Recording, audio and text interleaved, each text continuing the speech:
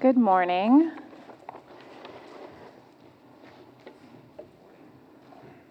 Thank you.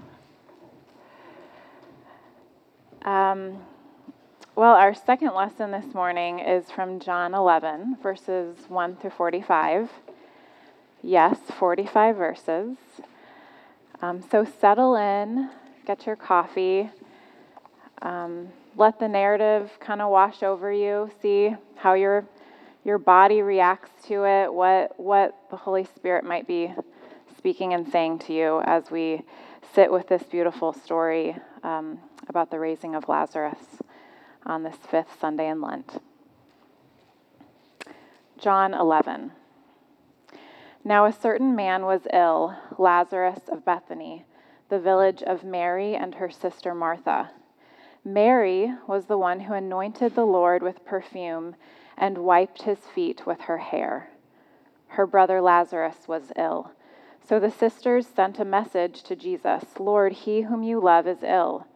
But when Jesus heard it, he said, "This illness does not lead to death. Rather, it is for God's glory, so that the Son of God may be glorified through it."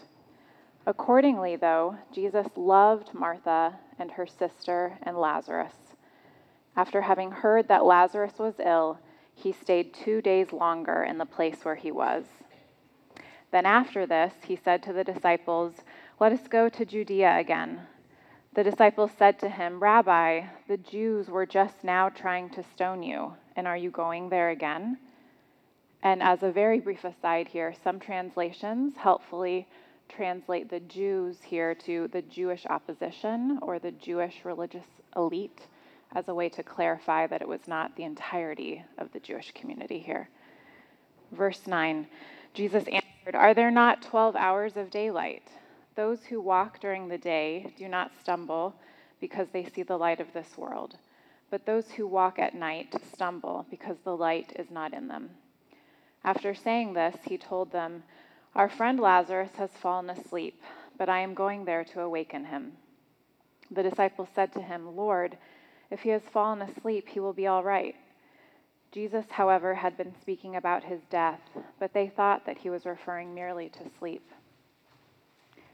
Then Jesus told them plainly, "Lazarus is dead. For your sake, I am glad I was not there, so that you may believe. But let us go to him." Thomas, who is called the twin, said to his fellow disciples, "Let us also go, that we may die with him." When Jesus arrived, he found that Lazarus had already been in the tomb 4 days. Now Bethany was near Jerusalem, some 2 miles away, and many of the Jews had come to Mary and Martha to console them about their brother. When Martha heard that Jesus was coming, she went and met him, while Mary stayed at home. Martha said to Jesus, "Lord, if you had been here, my brother would not have died. But even now I know that God will give you whatever you ask of him." Jesus said to her, "Your brother will rise again." Martha said to him, "I know that he will rise again in the resurrection on the last day." Jesus said to her, "I am the resurrection and the life. Those who believe in me, even though they die, will live, and everyone who lives and believes in me will never die. Do you believe this?"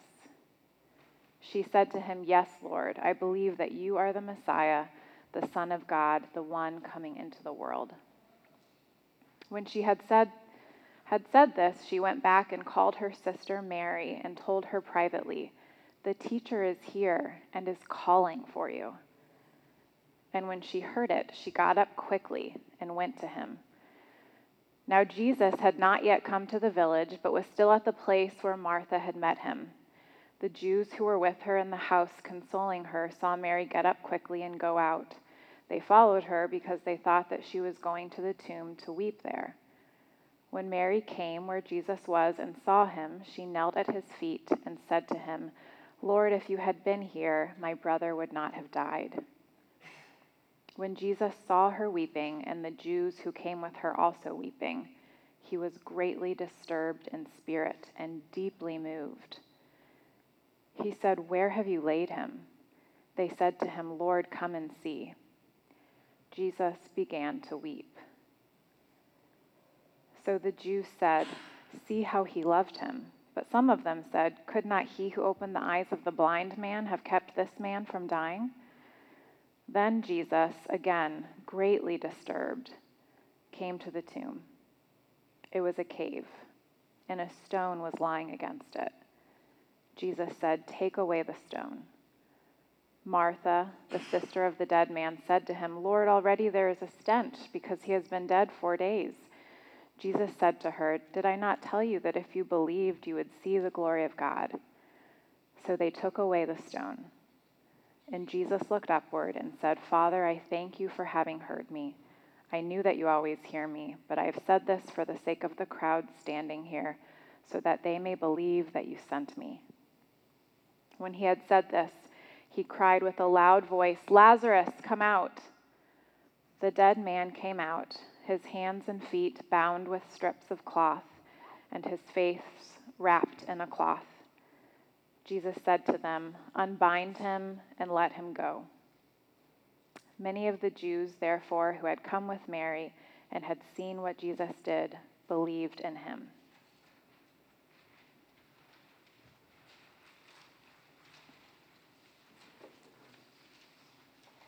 This is the word of the Lord. Will you pray with me? God, open our hearts to hear from you this morning. We trust in you, Jesus.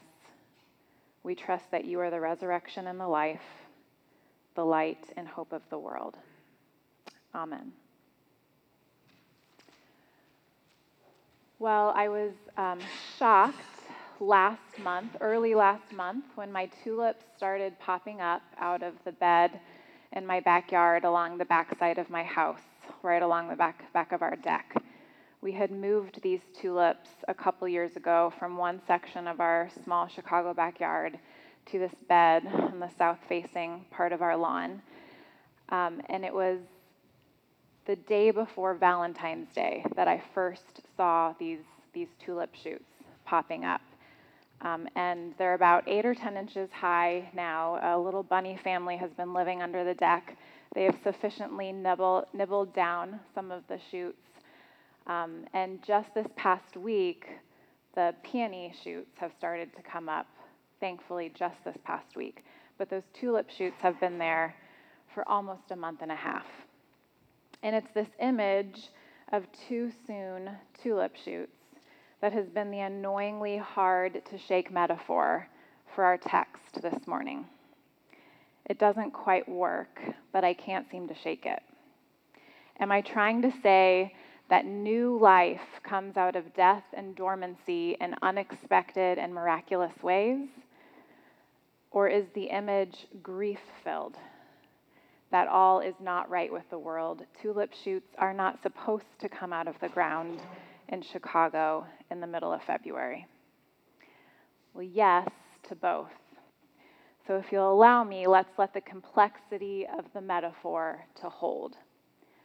First, Christ miraculously brings life from death.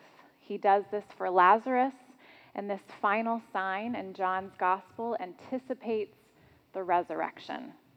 And we, as Christ's followers, are called to live according to the rhythms of this resurrection life. Second, we will consider the great grief that our text outlines for us this morning.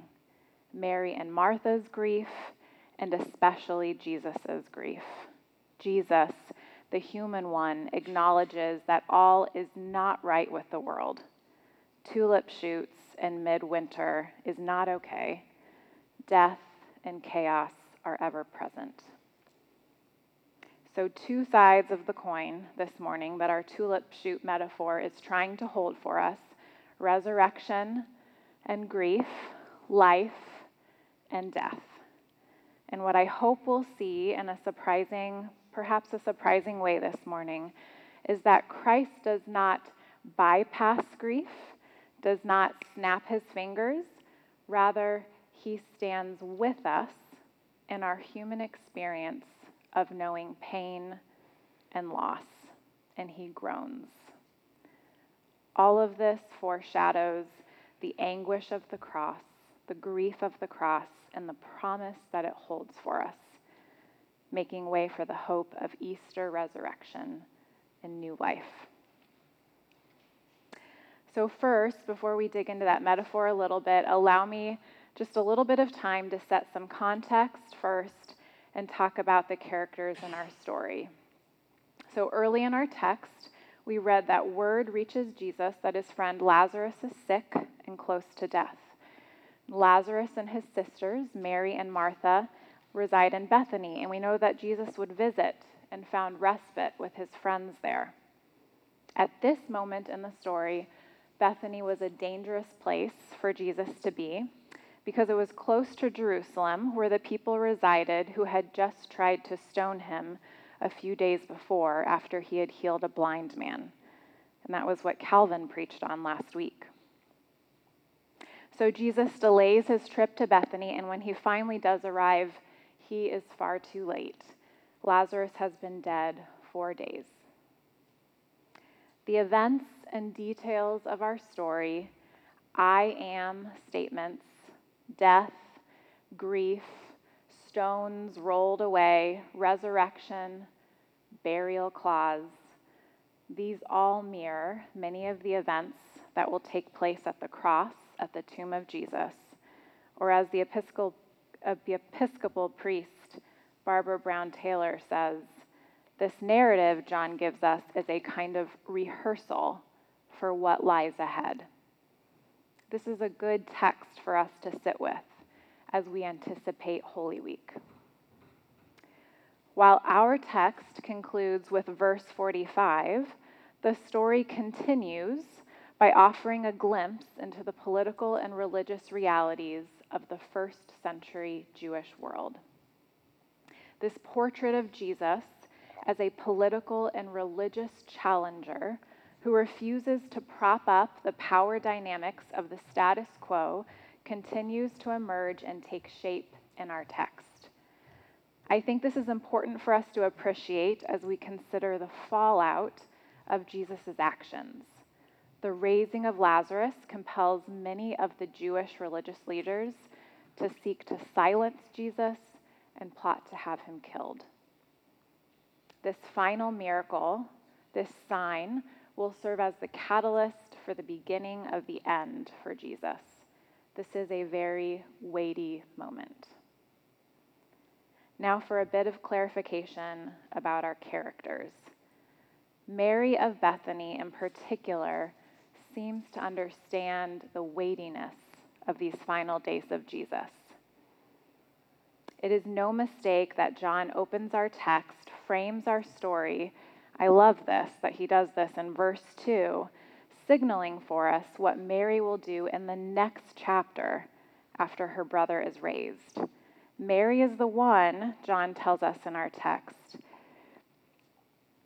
Mary is the one who will anoint Jesus with perfume and will wipe his feet with her hair.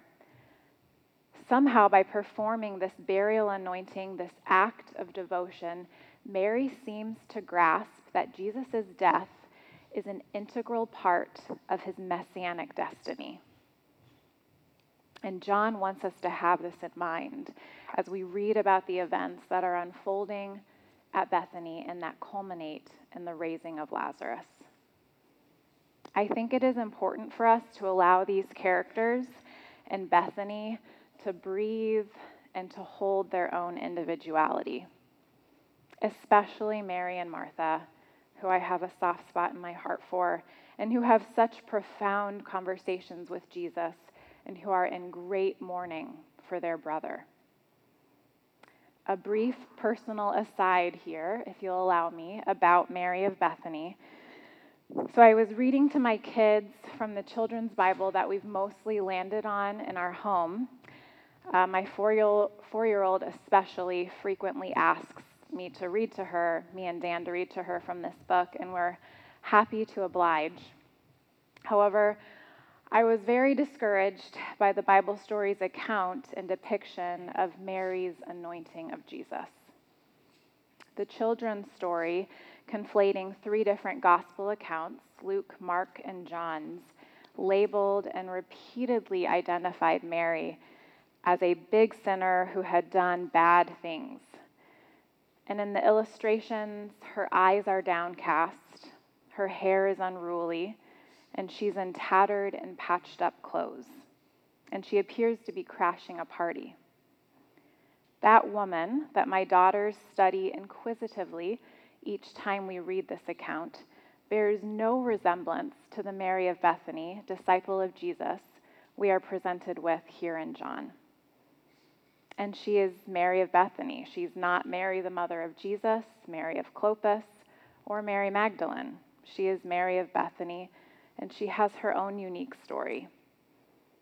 And yet these conflations, these sloppy, blurry portrayals and stereotypes still persist to this day. I do them. But it's harmful. And we only need to read our Twitter feeds to be reminded that these stereotypes contribute to the snowball effect of women feeling unsafe within the church, misunderstood, not believed, sidelined. So let's pause this morning, as John does, and appreciate that Mary of Bethany is the one who has the perception, insight, and wisdom to anoint Jesus for his upcoming burial, helping to guide our reading and understanding of this final miracle act of raising Lazarus. She is the one who reverently falls at Jesus' feet in our passage, and in the next chapter, when she anoints him, and she, like her sister Martha, looks Jesus in the eye and speaks and dialogues and tries to make sense of her brother's death with her teacher, her rabbi. She lives in Bethany, hosts Jesus in her home, anoints him with perfume, and most importantly and remarkably, the text tells us, she is loved by Jesus. That is her identity. And so with this bit of context and clarification of some of our characters, let's get back to our metaphor. Metaphor 1, resurrection, the first side of the coin. Lots of metaphors. Tulips popping up when our rationalities tell us this cannot be so. Jesus raises his friend Lazarus from the dead, life out of death. This powerful demonstration of Christ's divinity and power is also a prophetic and countercultural glimpse of a new reality, the kingdom of God, where good news is preached to the poor, those that are captive, bondaged, and oppressed are released, doors are flung open for those on the outside, sight is restored, those deemed unclean are made clean, and death is reversed. All of these miracle signs throughout John's gospel and all the gospels are outposts pointing to what Jesus is about, what God has been doing from the very beginning. Abundant life for all, not just the powerful, bringing the future into our present. What good news. So who is this one who can hold such promise and hope? Well, as Jesus walks to Lazarus' tomb, he is met by Martha, and with her, he shares one of his famous I am statements, which speaks to Jesus' identity as not only the one who can bring life out of death, but who is in fact the resurrection and the life. Right here, right now. Resurrection isn't just a doctrine. New Testament scholar N.T. Wright tells us he is a person, and he's standing right in front of Martha, and he's brimming with the promise of resurrection and life now. Like he does with Martha, Jesus asks us for our faith, our trust. Do you believe this? He asks her. Do you believe in this life I am offering you? Belief entails action, and to live according to the rhythms of Jesus' kingdom will confound our rationalities and stretch our imaginations, just like my February tulip shoots did. Resurrection living will affect our politics, our pocketbooks, our socio-religious parameters, everything. It confronts us as an urgent call, beckoning us to provoke an upheaval of the status quo then and now. It was too radical for the religious elite, and Jesus knows that as he's offering life, those who hold power will soon demand his death. Howard Thurman gets at this tension in his book, Jesus and the Disinherited. Michael mentioned the community group reading one of their books, Failure, is it? And one of our other community groups just finished reading Thurman's book, Jesus and the Disinherited, and discussed it this past week, I think. Shameless plug for community groups. Come talk to me if you want to get involved. But Thurman, the great theologian and civil rights leader, observes and names a similar power dynamic, saying, "It cannot be denied that too often the weight of the Christian movement has been on the side of the powerful and against the weak and oppressed. This despite the gospel." The power dynamic that too often cripples and undermines the work of the church is a similar dynamic we see swirling around Jesus in this moment. His signs and miracles that are about to culminate in Lazarus's death reversal are a direct and prophetic refutation of this abuse of power by the religious elite, and Jesus, like Thurman, knows that it will be costly. It will demand his death. Knowing all of this, Jesus continues on to the tomb of Lazarus, and this brings us to the second part of our tulip metaphor, grief. All that is wrong with tulip shoots in a Chicago February. We often look around and we don't see resurrection. We see chaos, death, and corrupt power. Things are not how they should be. COVID losses that we are still trying to mourn, church wounds that won't go away, our doubts and insecurities, the failings of our bodies, broken relationships, the grave clothes of war, genocide, poverty, disease, systematic abuse, and systemic oppression. It can all feel like too much. But that's what I love about our passage, is that we are not asked to pretend that all is as it should be. Like Mary and Martha, oftentimes all we can bring to Jesus are our if-onlys. If only you'd been here. You should have been here. This is not okay. I am not okay. Mary and Martha's if-onlys are chock full of reproach. They bring their griefs, their questions, even their anger to Jesus. But notice they still go to him. They bring their trust. It's still him to whom they go. And Jesus holds all of it. And as the human one enters into it with us and for us, he weeps with Mary, with humanity. Jesus is weeping. The grief and the troubled in spirit language that we read in our passage has puzzled many scholars over the years because it includes verbs that go beyond simply grieving the death of a friend. It's raw human emotion, gut-wrenching anguish, even anger. We seem to be witnessing Jesus' anger and indignation at death itself and the devastation that it brings. Even the one who is himself the resurrection and the life is deeply unsettled by human grief and death. What a God we serve. A truly human one who knows what it means to feel and be human, to grieve, to groan. And this is the wonder of this God that we serve, that by entering the pain, new life can emerge. It is the pathway to undo death.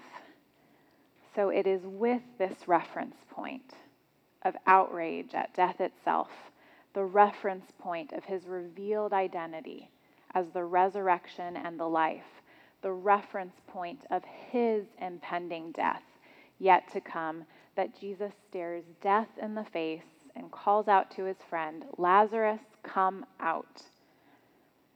And trusting in God, Jesus works to reverse the damage of death and bring in the kingdom, the true reality of human flourishing, good news for the poor, knowing that it will ultimately prompt his own death in the following days.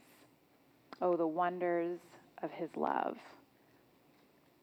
So what are we trying to say here? What have we seen here? Why did we end with grief and not with resurrection?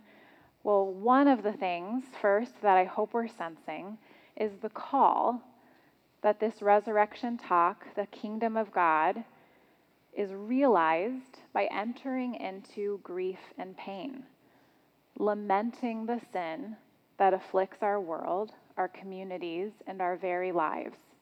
We are called to take part, to stand in solidarity and grief with those on the outside, those under the weight of death, the victims of corrupted power. We are called to accompany, to advocacy, to companionship, bearing witness, hearing stories, sharing burdens. And in this way, we can participate in Christ's remaking of the world. I also invite you to rest in the work of Jesus Christ on your behalf. This is not a cozy story, but it is a strong and sturdy one that shows us that resurrection is unattainable without the cross. The cross, the ultimate anguish, the ultimate grief. The kingdom of God, the new humanity, is modeled for us not from on high by an outsider, but is accomplished for us by one, the one, who embraces the grief, bears the weight of sin, enters death, and does this, John tells us, for the world. This is the self-emptying love of Jesus Christ of Nazareth, God who stands with us, who asks for our trust, our belief, and to catch the vision. The road to Easter morning runs smack through Good Friday. It is through his death, it is through his own sharing of the common fate of humanity that we are saved, placing our trust in this one who carries our griefs as he remakes the world. Church family, there is power loose in the universe that is stronger than death, and it is love. Love that knows and carries our griefs, love that calls each of us by name out of our smelly tombs, our deaths, into the fullness and sweet mystery of resurrection life today. Will you pray with me? Gracious God, man of sorrows, acquainted with our grief and pain, to you we turn and offer you our lives, our hopes, our doubts, our anger, and our trust. Word of God who broke death's hold, we praise you. Breathe new life into us and teach us to live according to the rhythms of your kingdom, for the glory of God and the love of neighbor. In the name of the Father, Son, and the Holy Spirit.